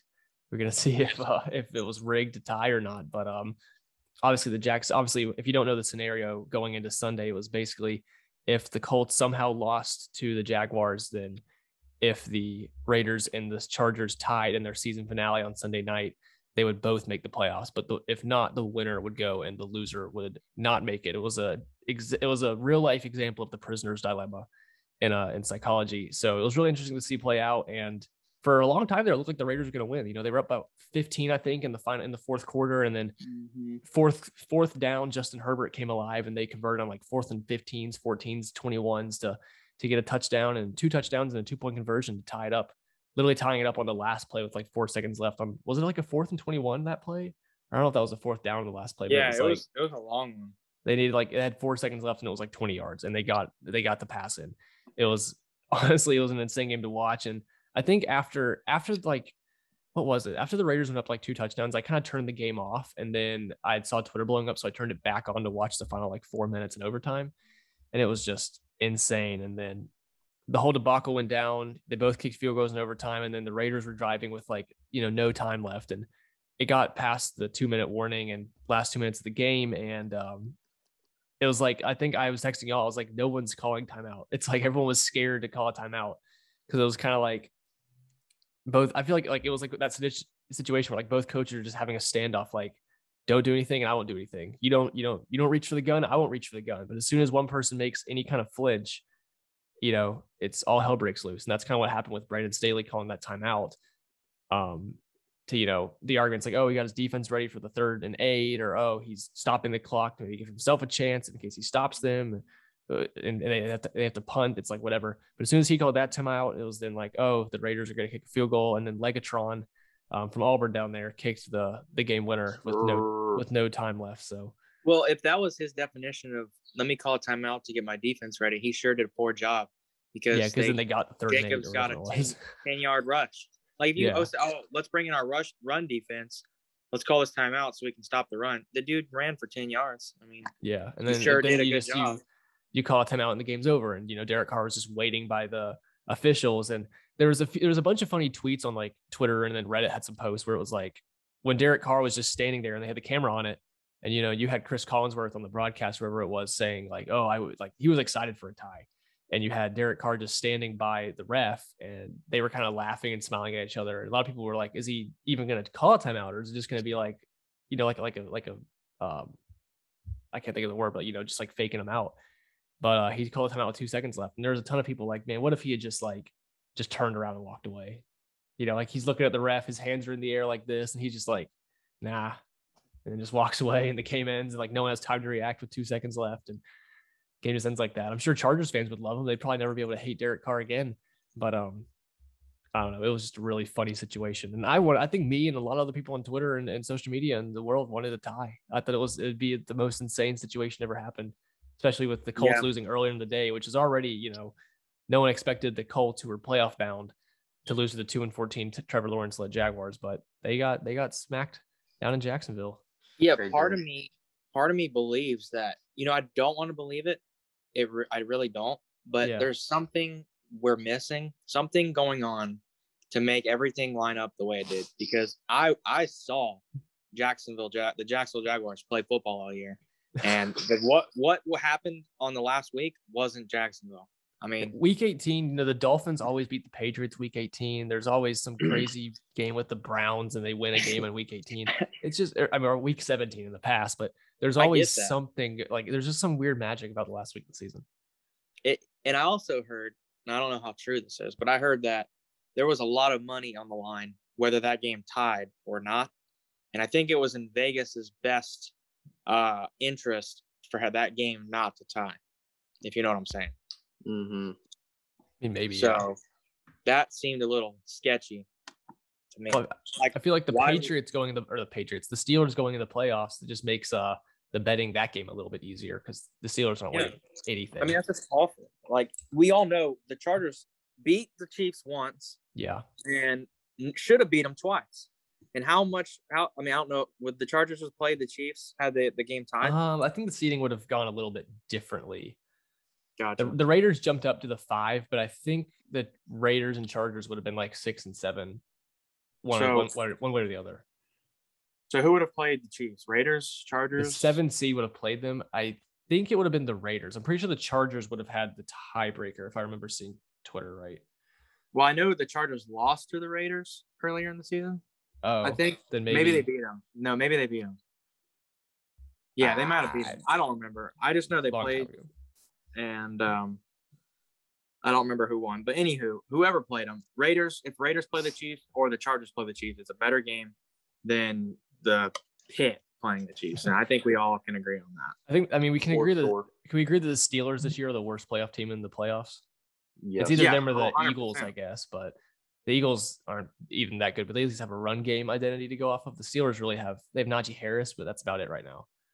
Yeah, I mean, I heard Deontay Johnson's just been dropping everything recently. Yeah, he dropped a bunch. He ruined. He has. Yeah, I'd even argue that the Taylor Heineke-led football team last year is a better playoff team than Pittsburgh.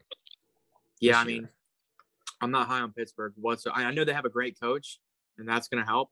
Yeah. But other than that, I don't see where they can hang. We saw Pitt get blown out by the Chiefs earlier this season, so I feel like we're gonna get the exact same thing. Honestly, hey, it's an easy game for us in game picks this week. That's about all it is. Yeah, I'd say so. Keeping on the AFC side though, and we'll get into playoffs a little bit later. This is just the games and the stuff, but out of the Dolphins, Brian Flores. How are we feeling? I mean, we had Black Monday. Matt Nagy was one name that got fired. Brian Flores was fired. Vic Mike Fangio for the Zimmer. Broncos. Pretty much everybody but Matt Rule, who needed to be fired, was fired on Monday. But Brian Flores out of Miami was the big surprise. Obviously, the second year as a head coach, he's had 19 wins in his last 2 years.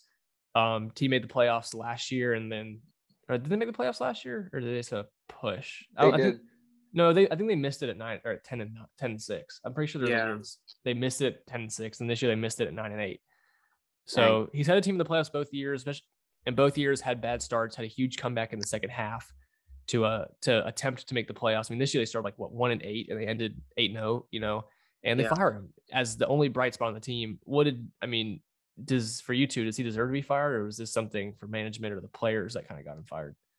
I think he's personally a great coach. Mm-hmm. I think he's great at building the team up with chemistry and really getting the team to operate on all cylinders together. It's not just about certain players; it's about everyone. And we saw that defense come alive in the second half of the season. They started playing together as a unit, and that's what it should be. And I think Brian Flores does a great job of that. I think he was able to figure out a system for Tua to succeed. And I just think he's a very intelligent coach and is good at the true meaning of coaching. And I think wherever he goes next, he'll do great things. I just think he's a very talented coach. Well, I'm already thinking for the Cowboys, you have teams interviewing both Kellen Moore and Dan Quinn, our offensive and defensive coordinators, respectively. And there's a good chance we lose one of them. And if Dan Quinn is the one that ends up going to a head coaching job, I don't know why people want to hire him as a head coach after seeing what he did with Atlanta the last couple of years. But if he ends up leaving, I'm all for the Cowboys getting Brian Flores as defensive coordinator, or even Vic Fangio as defensive coordinator. Yeah. I think that'd be a pretty equal trade-off. Unfortunately don't think that'll be the case. I think Flores is too good of a head coach to not get a head coaching job somewhere else. But Fangio would probably be a good fit for y'all if you could. I'd take either of them, honestly. I mean, it's like Dan Quinn. He's bad as a head coach, but they're good as coordinators. There's a lot of coaches like that, and I don't know. I hope Dan Quinn stays for the Cowboys, but he's getting a lot of offers. But if I was him, I wouldn't go to Jacksonville. But that's up to him. No. I hope Flores, for the sake of his sanity and his life, for his family, please do not take the Jacksonville job. Well, would you rather have Dan Quinn or Kellen Moore as your head coach? Honestly, Hayden, I'd take a hobo, a bum off the street to come in and Urban Meyer. Week 18 was proof that head coach really don't mean nothing. I mean, I don't know what the deal is with Jacksonville. I think we're always going to suck, no matter who we get. But my dad has he had this. I don't know if it was insider info or whatever. He heard somewhere that he thinks Brian Flores will get the Chicago job. And I was telling Hayden this. Yeah, they're going to shop Fields and probably ride this next season out with Dalton and, build up the defense and maybe get some O-line. But I heard that's probably what's going to happen is they'll hire Flores and shop Fields to another, or ship him to another team. That's crazy. I mean, if that's true, if your little insider's true, that'd be a crazy deal. But I just can't see him getting rid of Fields after just one season. I get maybe it's it's not the head coach's guy, he doesn't want it, but I feel like he has more promise than a lot of other. I mean, I guess they won their own rookie, but I don't know. I don't think they would necessarily tank, but I think, kind of shopping him out would be able to get them, some other decent players that they need in some other positions. And then, I mean, as Chris has made points in earlier shows with Stroud and Young, likely going to be members of this next draft in 2023. I mean, with the Bears probably going to be a top 6 pick or so, their odds of picking one or the other pretty good. What are the top QBs coming out next year, Chris? It's Bryce Young and Stroud. The one thing I will say is not a good look for Ohio State quarterbacks at all. I don't know if that's going to hurt Stroud. I know he's super talented, and if he has a year like he did this past year, I mean, I don't know how you wouldn't take him. But that the logo of Ohio State on his jersey is kind of a reason not to, with how poorly Ohio State quarterbacks have played I mean, I didn't think in Fields the had an NFL. awful year, but He I didn't, mean, but they haven't overperformed as like some people who we didn't think would, like Mac Jones or situational. I mean, Lamar Jackson wasn't supposed to be a very good NFL QB Yeah. and stuff like that. But Yeah, he's an untraditional QB. I get the Lamar Jackson argument, but I Lamar think can't play the way Josh Allen or Dak Prescott or Tom Brady or Yeah. Rodgers, like the traditional kind of way a quarterback plays. He can't play like that, but he has his own kind of style. He's like Kyler Murray. I think a big thing that is just so overlooked is where a player goes, because I don't care how talented a player can be, where they go determines their success most, like 99% of the time. I mean, you have guys like Lamar Jackson, who probably, he goes to majority of the other teams in the NFL. He's not really talked about right now. Mac Jones, I feel, is the same way. I mean, I think he's good. I think he's super smart, and I'll admit, he reads better than Fields. Like, makes reads way better, and he's just way more intelligent when it comes to handling football. But I think he's on a team that allows him to not perform at a high level to still win games. We can see that with, like, to me, it's crazy that Deshaun Watson goes to like Houston. And maybe that's not a great area. And obviously it got himself into some trouble. He's not even playing football right now, Like, it's so dependent on where they go, who they're with, who's leading them. And it's crazy. Like, we don't see everything behind the scenes, but it's just insane how certain things can happen to make a player succeed or not. Like Brady, Brady got the perfect, stars aligned perfectly for his career. Now he's, the GOAT, and no way in shape or form on paper should Brady be where he's at now. But he is. So no, I think you were dead right with the situation. I mean, I think with Lamar Jackson and Mac Jones are good examples, because Lamar, drafted, I think, 30th overall, and he goes to the Ravens, which, Lamar's a running quarterback, we all know, and I mean, the teams draft based on fit. They're not going to draft a guy that's not going to fit their scheme. But for Lamar, he's a running guy. The Ravens are a typical, they are a very dynamic offense with John Harbaugh, and they do a lot of different things, and it fit, Lamar Jackson's play style. Once he came in the second half of his rookie season and finished the year off 8-0 or 8-1, whatever he did, they were able to adjust their playbook from who was, I guess, Joe Flacco to him, which is, very different quarterback styles. But that coaching staff they're known to do that. They're very good at adjusting that. So it was a good fit for Lamar. And then as with Mac Jones, people were calling him Brady Jr. anyway, because, I mean, build's pretty similar. But Mac Jones isn't a risk taker. He's not going to throw it deep. He's not going to do a bunch of running and sprinting around like Lamar or Kyler. He's just, I'm going to sit in the pocket, take a check down, and be smart about it. And that's how Brady plays for the most part. He's developed, Brady's developed his deep ball a little bit better over his career, which made him successful. But for Mac Jones now, he plays more similar to the style New England's typical of playing with. And that's probably why Cam Newton didn't last very long there, because that's not the kind of quarterback New England's ever had. And with Tom Brady, they haven't had in the last 2 decades. So Mac Jones is a better transition, and that's why they're able to get away with wins when Mac Jones throws 13 of 21 for 79 yards and a pick, and they can still get a win. That's just because it's their system. So I don't know. Let's jump into the last thing for the show, guys. We'll jump into the playoffs. Obviously, wild card weekend. I'm lucky we came back to school at this time. We missed the national championship, sadly, for college football, but at least we filter in right before the NFL playoffs. And we do game picks for the playoffs. We'll do some talk about it, and it's all fun. If you haven't kept up, well, I guess no one's been able to keep up with game picks. We kind of take a break, or I, at least for social media, take a break over winter break. But myself, I'm currently in the lead 54-36. Liam's in second, 49-41. And Chris is in third at 500 at 45-45. I'd say, honestly, over break, I'd say we did pretty good, us three. We're all over 500, which is pretty good. And we also have a shot in the playoffs. Some of us are right at 500.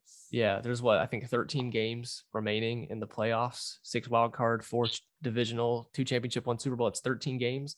So, I could go 0-13. Chris could go 13-0, and he'll take the victory. It's going to take a miracle, but it's happened, man. Yeah. Liam's 5 games back from me, and Chris is 4 games back from Liam. So I think there's some shuffling to be done, but we'll get into that. We'll get into game picks a little later. But first off, let's just touch on some of these games upcoming I've written down. First off, Cowboys 49ers. They're my team. It's the only one of our favorite teams in the playoffs right now for the NFL. And the rivalry is renewed with the 49ers from the 90s and the 80s. and back in the day. It's their first playoff meeting since, I believe, the 94 NFC Championship game or playoffs all the way, almost 3 decades ago. So for this game, it's an interesting matchup.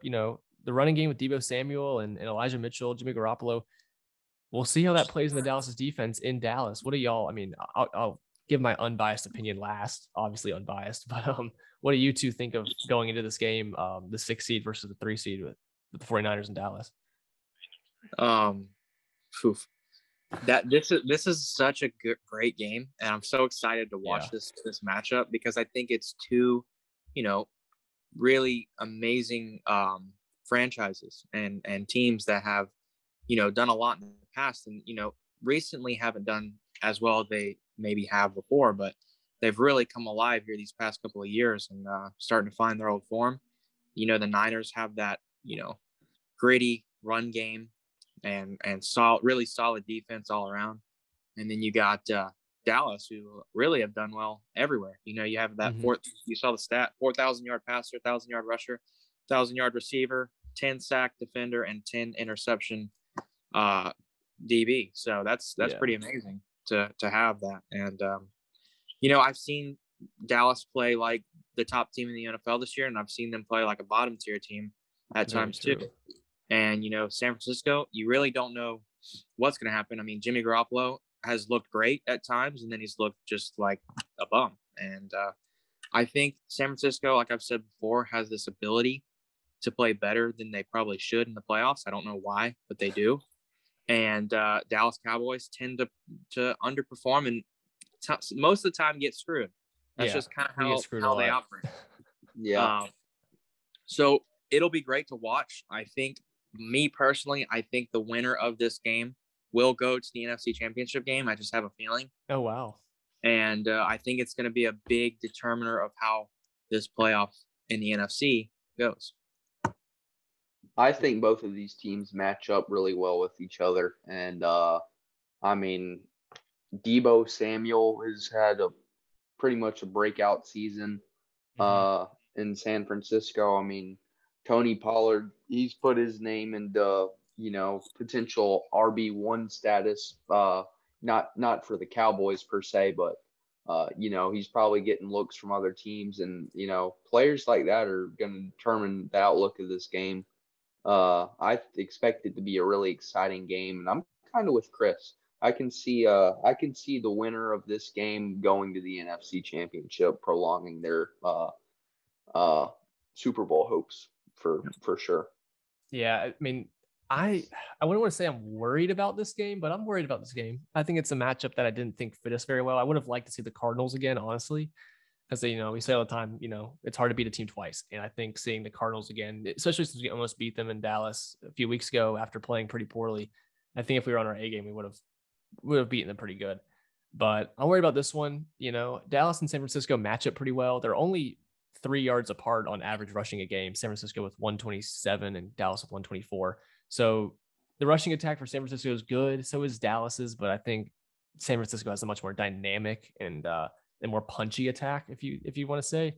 I agree. But Dallas has the edge in passing by a long margin. So I think that definitely helps on our side, but I don't know. I think offensive wise, I think we can hang in the offense. We should beat them in offensive production. It just depends. Can our defense stop it? Because I trust the defense, and I think we gave a lot of points up to Philly, but we had a lot of backups in that game, and we did a good job in containing Kyler Murray in that rushing attack. We didn't have James Conner when we played them, and that's the most recent game you can really look at. That was like, it's a rushing team that they push us on. We contained Philly kind of well when we played them in the earlier part of the year, as well as Carolina, both big rushing teams at the time. But this is the biggest rushing attack we faced pretty much all year besides Philly. So I'm a little nervous. I think Deebo and they utilize Deebo as a runner a lot, and that's why he's such a fantasy stud. But I think him with the jet sweeps and a lot of the motion that Kyle Shanahan creates could disrupt our defense. I just hope, we got young Micah Parsons at linebacker, so hopefully he's running all around the field and making some big plays. And I think we'll be able to pull off the win in this one, but it definitely makes me a little bit more nervous this game than, say, the 49 or playing the Cardinals. I think this is just a game that we're looking to lose, but I sure hope not. But yeah. I don't know. It'll be tight. And I don't think preseason I predicted a Cowboys NFC championship or anything. I wasn't going to be dumb enough to predict something and then jinx it. But who knows? I like Chris saying that the winner of this goes to the championship game, but with our luck, it would probably be the San Francisco 49ers. So I Who's don't to know. know? I also have written down, the Eagles and Steelers. We talked about a little bit if they're the worst teams in these playoffs this year. Both the 7 seeds, Steelers at 9-8-1 or 9-7-1, right? I believe, or 8-8-1. Are they 8-8-1? Did they do the magic? They're 9-7-1, right? I don't know. I think so. Because they won their last game. But anyway, and then the Eagles are 9-7. So both 7 seeds of their conference. But which of these teams, the Eagles playing the Buccaneers, the Steelers playing the Chiefs, which of these teams do you have the best chance of pulling off the biggest upset? I would definitely say the Eagles. I think Tampa Bay is without Godwin, who we obviously could tell was a big part of that offense, and I know Tom Brady is a completely different specimen in the playoffs. It's insane to watch, but I think they have a lot of young, really gritty players, especially Jalen Hurts. He's kind of surprised me at how he's taken that leadership role in Philly and really done well with leading the team all year and getting them to this playoff spot where they're at. And I think, you've called Ben Roethlisberger a bag of milk all year. And, I honestly think that's what he's going to look like against the Chiefs. My favorite joke ever. I don't foresee him being able to do much. Their defense has really come alive here second half of the season. And that offense is just going to stay to what it normally does. They're deadly and they're going to stay that way. And if anybody has a chance to win, it would be Philly, in my opinion, over Pittsburgh. You mean Tampa? I agree with every word Chris said. Yeah, I think we all wholeheartedly agree that the Eagles have the best chance of pulling this upset. And I mean, the Eagles, they're not Jalen Hurts is good. He's not the greatest passing attack right now, but they have the ability to run, and they're like the top rushing offense in the league. They've made a habit of it, whether it's Boston Scott or if Miles Sanders ever decides to come off IR whenever he's not hurt or gets hurt in a game. No matter what they do, they have the rushing capability. And I think that's going to hit New England or Tampa Bay hard if they lose. I mean, Tampa Bay's contained the run pretty well. But when we played them week 1, the Dallas Cowboys, they were the number 1 rushing defense. They're the number 1 rushing defense last year. And so they came into the season being the number 1 rushing defense as well. So I think, the Eagles have a shot at it, and I think that's the biggest aspect. If they hit that run game hard, they'll get it done. Jalen Hurts doesn't have to perform out of his mind, but he'll have to be just good enough to get it done. And like Liam was saying, Chris Godwin out, Antonio Brown is now gone, and so you really just have Mike Evans, and you saw them struggle with that, with the not the Titans, but with the Jets in that second game. They about lost the whole Antonio Brown debacle, and then they got their mojo back a bit against the lowly Panthers, but the Panthers are arguably the second worst team in the league right now. For sure. Probably behind the Giants. I'd say even the Jaguars are better than the Panthers and the Jaguars when it came to the end of the season. But my big point as to why the Eagles have more of a chance to win is because they got a receiver who's worth a hoot in Devontae Smith compared to Pittsburgh has absolutely nothing. I mean, their best receiver all year has probably been Najee Harris running out of the backfield for all I know. I mean, Deontay Johnson's been decent, but he has the drops a lot. He does drop a lot. I mean, and Chase Claypool's been very underwhelming. Juju, I don't even know what that kid's up to nowadays. He's probably just TikTok only. I mean, yeah. I don't know. I think we all agree on the Eagles. It'll be fun. But I'll ask you this, guys. What do y'all think is going to be overall like the biggest story of this playoffs? There's always, a team that makes a mini run, or Derrick Henry knocking off, Tom Brady and then knocking off Lamar and all that with the Titans. Like, what do you think is going to be the biggest story this year? It's going to be a fun year, I think. I think this playoff, for one, it's going to be interesting. So what would y'all say the biggest story this year is going to be? My biggest story is to watch out for these underdogs. Oh, no. They've got I think my favorite offense in all of the NFL. They're young, they're hungry, and they're going to be something here in these next few years. But watch out for the Cincinnati Bengals. I really, love that offense. I love T. Higgins, Joe Burrow, Jamar Chase, Mixon, and Tyler Boyd, and the Auburn boy Uzama. They're all very talented, and they work so well together. I mean, it's a pretty awesome to see when that offense is clicking. Mm-hmm. And I personally think of if anybody can score 50 points, it's going to be the Bengals. So I think if they're clicking, they can make a big run in the playoffs, and we can watch out for them. But I sound like a broken record, but once again, I 100% agree with Chris. My answer to your question was going to be 2 words: Joe Burrow. Yes, sir. I think he's going to be able to lead his team to a prolonged playoff run. And heck, man, I think they got Super Bowls in their glasses right now. Yeah, I agree. The Bengals are a fun team, and I think that I'm pretty sure they'll beat the Raiders in the wild card, and we'll see what they do in a divisional wherever their matchup takes them. They're a 10-17, won the AFC North for the first time since 2015. Joe Burrow, Joe Burr, Joe Shiesty, however you want to call him now, him and Jamar Chase and Tyler Boyd and T. Higgins, and the Auburn boy as well. They all had a big connection recently at the end of the year. They finished on a high note.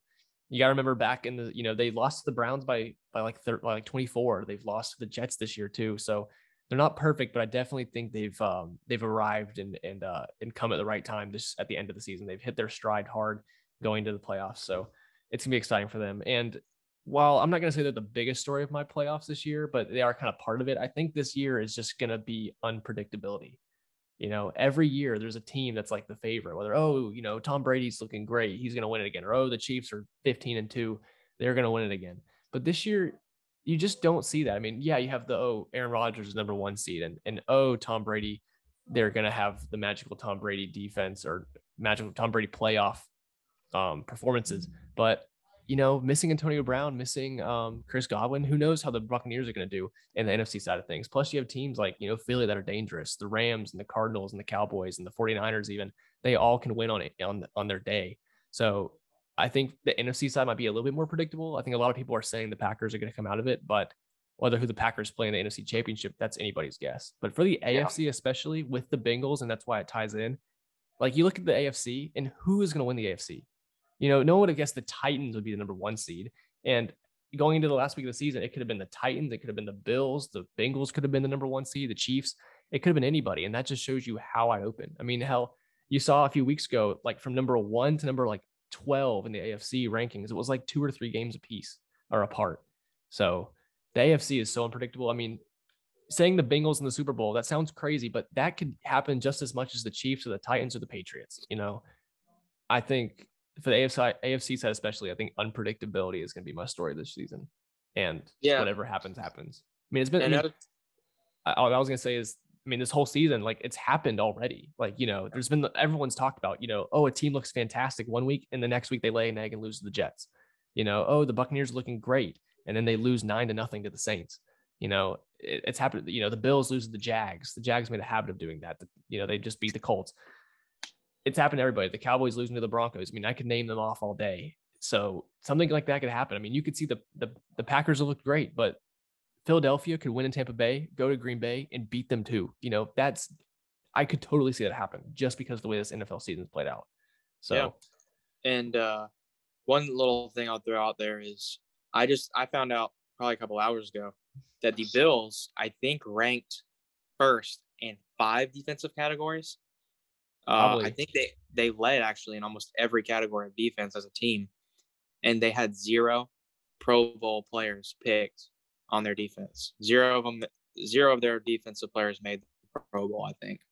So if that's not motivation, then I don't know what is. So I would expect quite the defensive performance from the Bills in this postseason run. Yeah. For y'all, what Super Bowl would y'all most want to see happen? And then we'll get into game picks after this. Of all of these playoffs, not your official prediction. We've kind of done a bunch of those, but if you had to pick any 2 teams to just have your dream Super Bowl matchup this year, what are you picking? Well, I think Chris looks like he's gone. Where did Chris go? Oh, he did disappear from the chat. Yeah. Anyway, with mine, I will say I would like to see the Bills or the Bengals make it out of the AFC. Yeah. And personally, out of the NFC, I will be pulling for the Cowboys a little bit. Well, thank you. But I also would like to see the Cardinals have a decent run. But I mean, if the Packers with my boy Devontae Adams, if they pull it out, I'd be happy for him as well. I mean, obviously I'm going to pick the Cowboys, right? I think that's kind of obvious, but I feel like Cowboys Bengals would just be so good. You know? That would be a really offense forward game for sure. I think that'd be the most fun. I mean, if the Cowboys, they've been kind of bipolar, but so have the Bengals. I think they're very similar teams. Like, like they're the AFC and NFC counterparts of each other. Young offenses, really electric, and defenses can kind of be faulty sometimes, and the offense can kind of, go down a gear every once in a while. But on their day, I mean, that could be a 40-40 Super Bowl. And I think that would just be super fun to watch. And it's two teams that haven't won anything recently and haven't been to the Super Bowl in forever. I don't think the Bengals have ever been. I saw a stat that said the last time the Bengals won a playoff game, just a regular old playoff. Oh, I know what you're about to say. Yeah, was before text message had ever been sent from anybody in the world. Yeah, no one's. I saw it's like no one's ever sent a truthfully, "Hey, yo, the Bengals just won the playoff game." Text. No one's ever done it truthfully. Yeah. So yeah, I think those teams would be fun. The most boring matchup, which is probably going to happen, is Packers Chiefs. I think if anything can happen, that's going to happen. But if the NFL could decide, we all know it's going to be the Buccaneers and the Patriots. So if that happens, then there's obviously some rigging going on. I think it would be the Buccaneers versus the Chiefs, just because of the Patty versus Brady deal. That's what. Yeah, Patty versus Brady round 2. Yeah. Are we trying to get Chris in? What did happen to him? He's seen our messages, but I have no idea. I don't know, but I'm trying to think what can we kill time with, Liam? What can we kill time with? I don't know. Did his internet die? Did his phone die? Well, I don't know how he's seeing our messages. I don't know. Oh, here he is. He's in the waiting room. What happened? I got him back. Oh, he's joining. Oh, what's happening? Chris. Yes. What happened? Phone died. His phone did die. I guessed it right. What a clown. Yeah, I had it on, like the charger, but this charger's been acting awful. Those Apple chargers, man. Yeah, it'll connect, and then it'll be like charging, and then like 2 seconds later, it's not charging anymore. Yeah. Well, Chris, we picked our Super Bowl predictions. I had Bengals and Cowboys, and I think Liam said Bengals or Bills, and then I think he said he's cheering for the Cowboys as well. Wait, so are we doing like legit, or are we doing no? Like, well, if you could choose an NFC and AFC team to play for the most exciting Super Bowl, what are you picking? Oh, I was thinking Bengals, Packers, and then Bengals beating the Packers. That would just be awful. I think everyone just wants to see the Bengals make the Super Bowl now, or at least go pretty far this year. Yeah, or like Burrow beating Brady would just be awesome. Either one. Dude, that would be so awesome. Anything but. I don't want the Packers. I don't want the Patriots. I don't want the Chiefs. I don't want the Buccaneers. Anything else? Joe Burrow smoke a cigar and puff smoke in Brady's face after he beats him in a Super Bowl. I don't think you could make 2022 even any better. I don't know if he'd do it in his face, but Brady could probably smell it across the stadium. I would hope that would be the case. I would hope Brady would at least see it happen. Yeah. That would be the hardest video of all time. Yeah, that'd be the goated video. Would. I mean, just more than the LSU championship video, just yeah. That'd be great. Well, let's jump into game picks. It's the highest stakes of the year now, guys. So make these accordingly. But we'll go in the order of how my Zoom is, which is Liam first. So it goes Liam, me, Chris. That's how my Zoom's laid out right now. That's fine. So Liam, first, we'll start with the NFC. 4 versus 5, Cardinals at Rams. Who's winning the NFC North matchup? Big time. You're down by 5 games. You got to pull something out.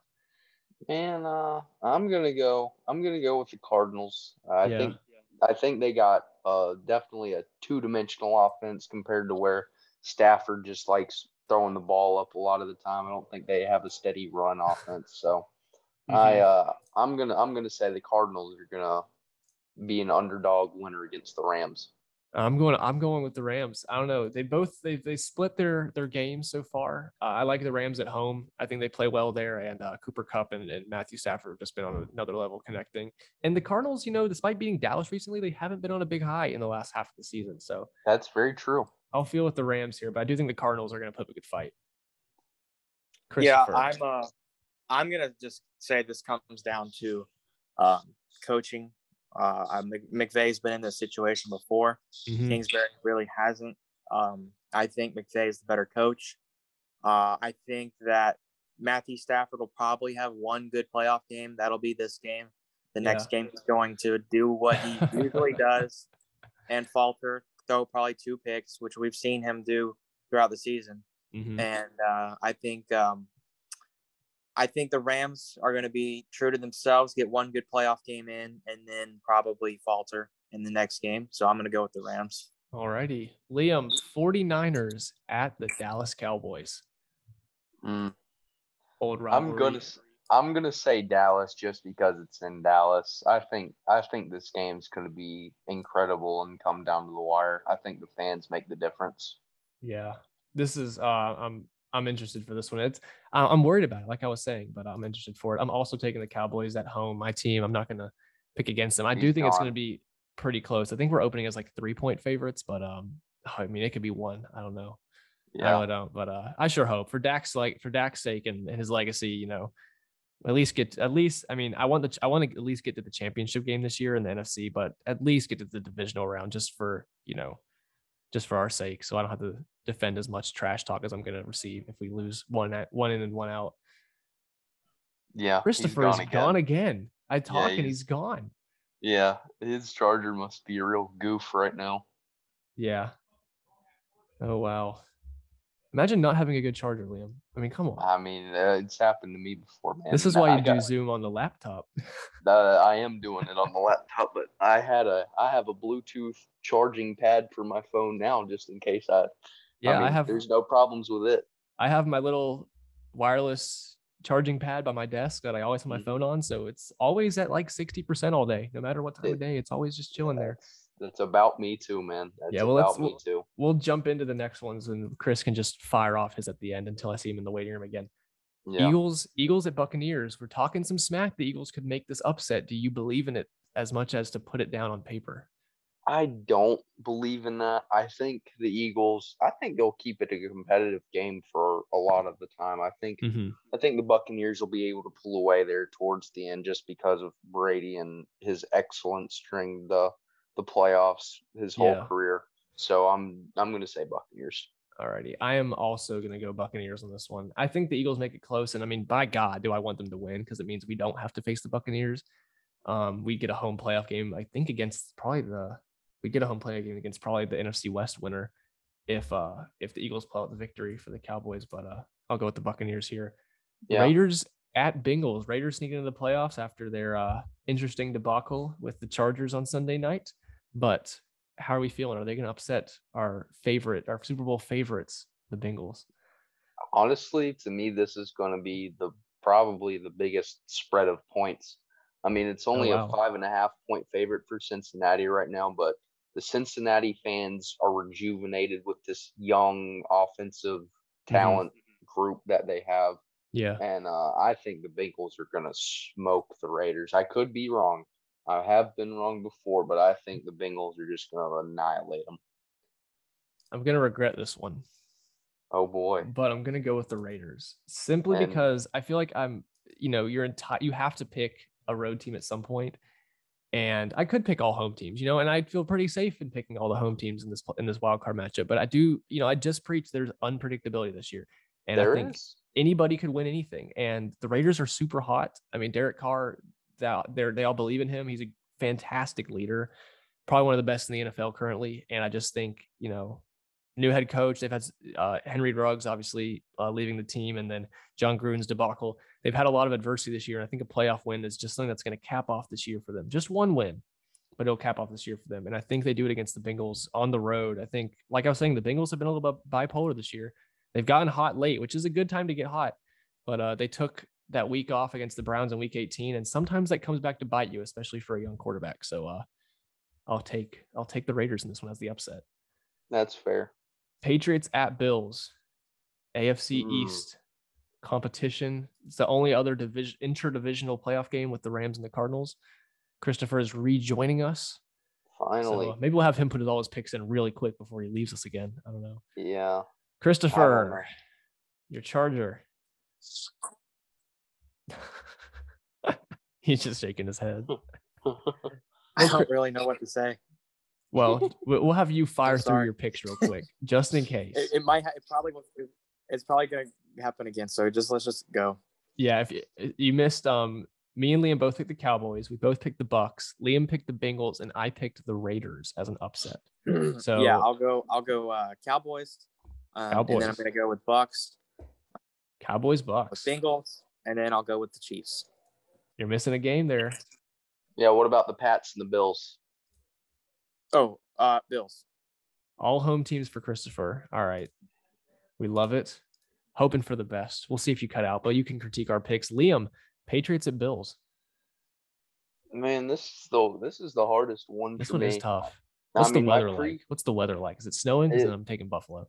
Well, I mean, Foxborough is known to have some snow on the ground too. I mean, very true. But Mac Jones, his face and ears were so red that one game. You know. Yeah. He ain't cut out for it. I'm gonna go with Buffalo. The point Chris made about the defense, not getting any Pro Bowlers is gonna make them really hungry. I think they definitely do have the best defense in the NFL. Devin Singletary has played surprisingly well the past few games, and if Josh Allen has to throw the ball, he's got a few guys to throw it to. So I think they'll pull it out. Yeah, I'm gonna go with the Bills as well. I picked them to beat the Patriots earlier in the season. I think I probably picked them both times, and I was 1 of 1. But that one game was that really weird snowy Foxborough game where it was like just 200 yards of rushing, and Mac Jones threw for like 13 or whatever that was. So I'm gonna go with the Bills here in Bills Mafia's territory in Buffalo. So that'll be fun. Last game, Steelers at Chiefs. I think we know where we're also heading with this one. Chris is gone again. Yeah, but, he is. How you feeling, Liam?